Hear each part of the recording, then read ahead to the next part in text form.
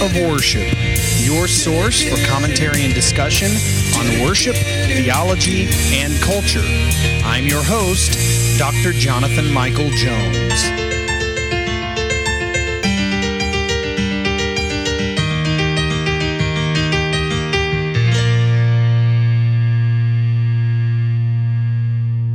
Well, hello, good day to you. Welcome to the Act of Worship podcast. This is Dr. Jonathan Michael Jones, continuing through the Psalm Project. This will likely go into late next year, 2023. I expect by the end of this year, I will be somewhere in the 80s, probably, around Psalm 80-something. And we are here today at Psalm 60, and I am very excited about this psalm. First of all, this psalm has the longest title in the Psalter, and it refers to the events that are recorded in 2 Samuel 8 and 1 Chronicles 18. But these historical books tell only of the conclusion of the battle's victory. So this psalm laments a military defeat, and it asks God why he has rejected the people. And so for the most part, the community voice dominates, and the psalm addresses God with the first person plural. Okay, so again, the psalms are very honest. In worship, in corporate worship, we can be very honest, not just individually, but corporately as well. And so this is an example of that type of honesty. The historical books tell of the conclusion of the battle's victory, but the title in the psalm here suggests that David experienced setbacks on the way to victory. So I don't know if I mentioned that this was a psalm of David, but it is. Let me go ahead and read the title, and forgive me for trying to get through these names and words in this title, but I am going to make a feeble attempt at doing this. To the choir master, according to the Shoshan Eduth, a Mitchem of David, for instruction when he strove with Aram Naharaim and with Aram Zobah, and when Joab on his return struck down the 12,000 of Edom in the valley of Salt. Yes, that is the entire title. Very, very long title. The historical books, again, I've mentioned the account of this. The historical books also, the historical books, 2 Samuel chapter 8 that I mentioned earlier in 1 Chronicles 18, these historical books and the psalm here differ on the number of Edomites killed in the Valley of Salt. Okay, you'll see that when I read this here in a little bit. Why do they differ? This is probably through a copyist's error. Now, when the canon of Scripture has been handed down, copyists and scribes, they're human. Sometimes they made errors in their copying, okay? Does that mean that the Word of God is unreliable? Absolutely not. We have between 5,000 and 6,000 different manuscripts that come together to form the Word of God, the Bible, the Holy Scripture that we have now.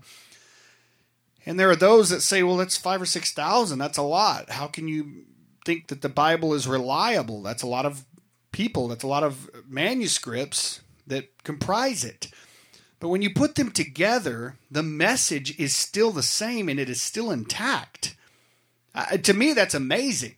5,000 to 6,000 different documents and manuscripts that comprise what we have now, and it's still intact.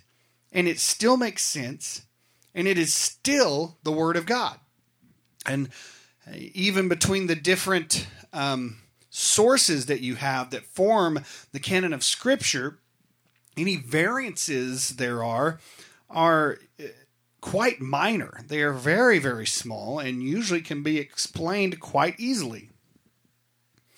So these issues do not make me less of a believer, but more of a believer. So the historical books and this psalm differ on the number of Edomites killed in the Valley of Salt.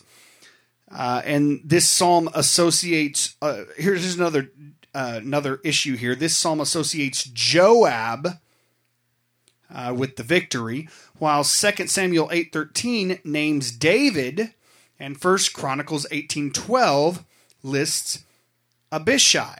Okay, so who was it? Was it Joab? Was it David? Or was it Abishai? Who is it that is credited with the victory? Well, as I mentioned, there are usually explanations for all of this. All three of these men were high commanders in the army, and either one of them could have been credited with the victory, okay? So when you hear stuff like that, don't go thinking, oh, the Bible's unreliable, and throw it away and have nothing to do with it. No, there are explanations for this type of stuff. The Gospels. Judas went and hung himself. Judas killed himself with a sword. Which one is it? How did he kill himself? Well, maybe he hung himself over a sword. I mean, there are explanations for all of this. Just because the text may be slightly different, there are explanations that are usually very, very easy explanations. So here we are in Psalm 60. Let me read to you these 12 verses.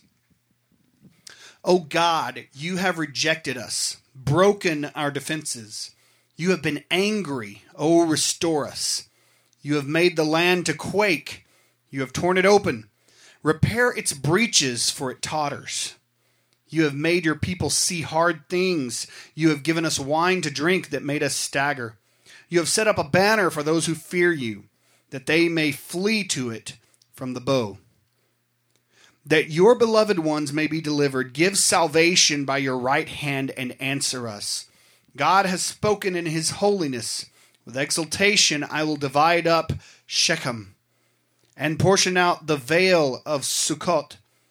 Gilead is mine. Manasseh is mine. Ephraim is my helmet. Judah is my scepter. Moab is my wash basin. Upon Edom I cast my shoe. Over Philistia I shout in triumph. Who will bring me to the fortified city? Who will lead me to Edom? Have you not rejected us, O God? Do you not go forth, O God, with our armies? O grant us help against the foe, for vain is the salvation of man. With God we shall do valiantly. It is he who will tread down our foes. This is, again, a lament. Again, I said David experienced some setbacks, and yes, he did experience victory. But this is in reference to his setbacks that he is experiencing. And you see that when he's saying, when he says, have you not rejected us, O God? Well, God hasn't rejected them. Sometimes when we seek what we believe God desires for us and it's not happening, maybe it's not the right time. There are explanations, and really the truth of the matter is we need to trust God in his working in our lives. But God answers in a very stern way. I mean, mentions all of these places. I will divide up Shechem. I will portion the vale of Sukkot. He mentions all of these areas and places, these locations that he owns. Manasseh, Ephraim, Judah, Moab. He even says Moab is his wash basin. And upon Edom I cast my shoe. Over Philistia I shout in triumph. So God responds to David and reminds him that he is God. Verse 1, he says, O God, you have rejected us. So when God rejects his people, he abandons them and leaves them to the mercy of the enemy. Now, there were points in Scripture where this happened, particularly with Israel. We see this happening when Israel, it's kind of a cycle. Israel rebels against God. God allows them to be defeated. God rescues them. They return to God. And then at some point, I guess they just forget what God did for them and they rebel again. So when he rejects his people, he abandons them and he leaves them to the enemy. And it's only with God's approval that the people of Israel have any reason for confidence. And they are forgetting this fact. Verse 3, you have made your people see hard things. You've given us wine to drink that made us stagger. This image is a frequent one in the prophets. The cup that makes a nation stagger is the cup of judgment. If you want a good picture of this, read Jeremiah chapter 25, verses 15 through 38. I will not read the entire thing, but verse 17 says, "So I took the cup from the Lord's hand and made all the nations to whom the Lord sent me drink it." Verse 15 of Jeremiah 25, it says, "Thus the Lord says to me, take from my hand this cup of wine of wrath. Take from my hand this cup of the wine of wrath, and make all the nations to whom I send you drink it. They shall drink and stagger and be crazed because of the sword that I am sending among them." This is God's wrath. So this is the cup that makes a nation stagger. Listen to this from Nahum chapter 3, verse 11. "You also will be drunken. You will go into hiding. You will seek a refuge from the enemy." Again, talking about God's wrath. Jesus himself drank the cup of wrath, and on behalf of his people. And so God's wrath was poured out on his people because they rejected him. They rebelled against him. There are people that don't realize that that is the type of punishment that was required for Jesus Christ to take on our behalf. The Keith and Kristen Getty hymn, "In Christ Alone," speaks of the wrath of God being satisfied. And there are those who do not agree with that. That sounds pretty harsh. Jesus' death wasn't to pay for his wrath, but it absolutely was. That was the wrath poured out on his son that should have been poured out on us. So, when someone says that's a little harsh, well, sin is harsh. We rejected Christ. We deserve an eternity in hell, but Christ paid the price on our behalf. It is called penal substitutionary atonement. Christ took on the penalty on our behalf. Verse 4, "You have set up a banner for those who fear you." This verse is a token of hope for the faithful people. God gives protection to his people from the weapons of the enemy. Verse 6, "God has spoken in his holiness." So this is a divine oracle, and it was probably spoken through a prophet associated with the temple. The gist of the message is that victory is forthcoming. And this message was borne out by the report that I mentioned in 2 Samuel chapter 8. Again, it would be worth it just to go back and read these references, 2 Samuel 8, 1 Chronicles 18, and read these accounts where you could see where this... That's what I love about the book of Psalms, is these things reference actual events that took place. So you can read 2 Samuel 8, 1 Chronicles 18, and see the situation where this psalm was born. He says, "I will divide up Shechem and portion out the vale of Sukkot." So the verses after this exult in the inheritance of the promised land. Shechem and Sukkot, these are names of the first two places that Jacob occupied after returning from his encounter with Esau. You can read this account in Genesis 33, 17 through 20. They are on opposite sides of the Jordan River. Verse 7, "Gilead is mine, Manasseh is mine, Ephraim is my helmet, Judah is my scepter." So Gilead and Manasseh, both of these areas are located, at least in part, in the region of the Transjordan. And then Ephraim and Judah, these were two of the most powerful tribes in Israel. They were frequently rivals, but here they are united as part of God's army.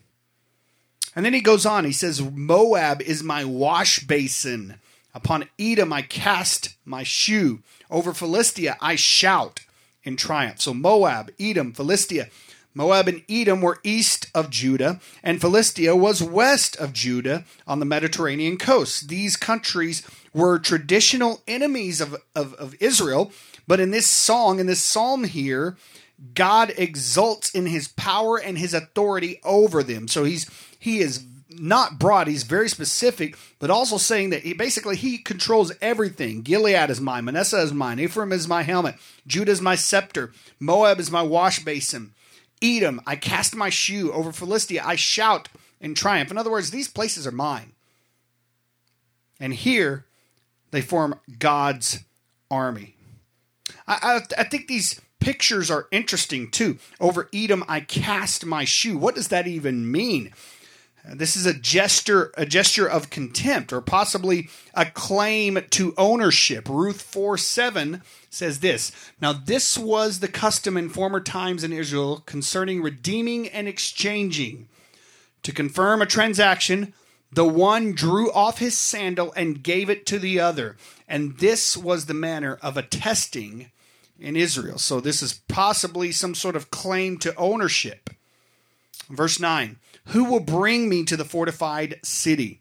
So the king here, who speaks on behalf of the nation. That is likely who this is referring to. Who will bring me to the fortified city? When he says me, who will bring me to the fortified city, this is the king speaking on behalf of all of Israel. Verse 12, "With God we shall do valiantly."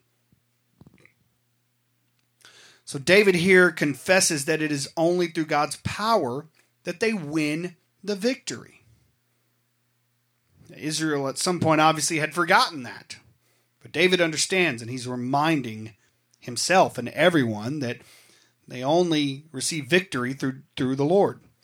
And so this is the primary attitude that motivates Israel's wars in the Old Testament, all of their wars. So as I mentioned, this is I love this psalm. There's just so much here. And I love the fact that you can go back to 2 Samuel 8 and 1 Chronicles 18 and realize, man, this is real. This was written out of a place of honesty and perhaps a setback and some sort of confusion and despair. David wrote this psalm because of the setbacks that he faced on his way to victory. And rest assured that with God, there is a victory. It is guaranteed. That doesn't mean there won't be setbacks, at least on what we consider setbacks. There won't be setbacks on the way to the victory. Often that happens. That doesn't mean that that we will never forget how faithful God has been to us and rebel and sin. We still fight our sinful fleshly nature. And so there are setbacks. You know, we read these stories in the Bible and think, how could Israel possibly forget what God has done for them? We would do the exact same thing if we were in their shoes, and we do the same thing now. And so this is a cry and an earnest plea from David's heart. God, where are you? God, act. Destroy your enemies so that your glory is shown. So a wonderful psalm. I love, I put it in a major musical setting, a major key.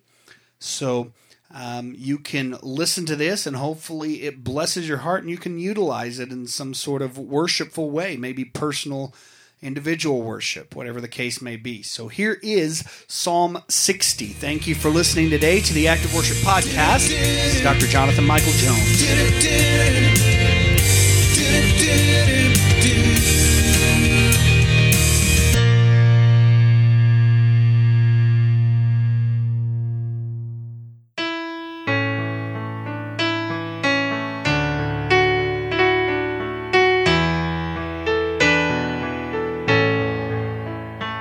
O God, who have rejected us and broken us once more, as you've been angry with us all, once again restore, as you have caused the earth to quake and torn it open wide.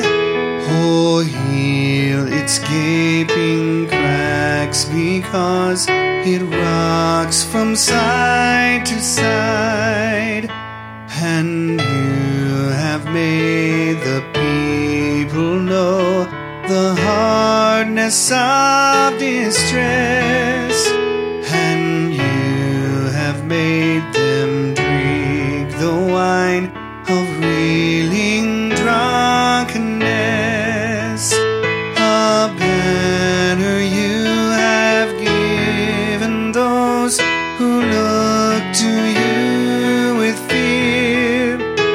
Let it before us be unfurled, and so let truth appear. Oh, grant that those you've dearly loved may all delivered be. Oh, save them with your strong right hand, and answer give to me. God in his holiness declared, I will exalt and shout. The land of Shechem I'll divide, and Succoth portion out.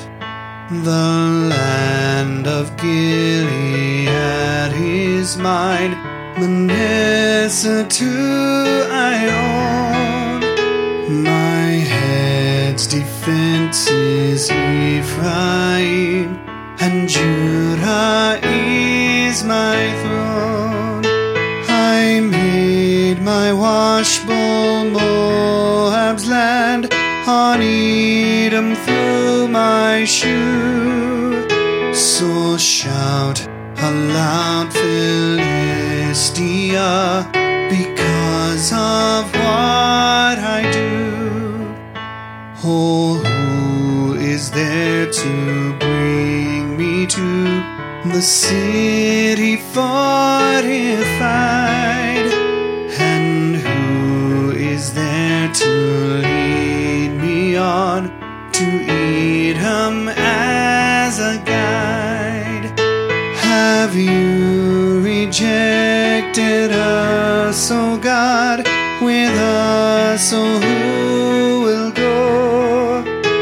No help from man, but only you. You travel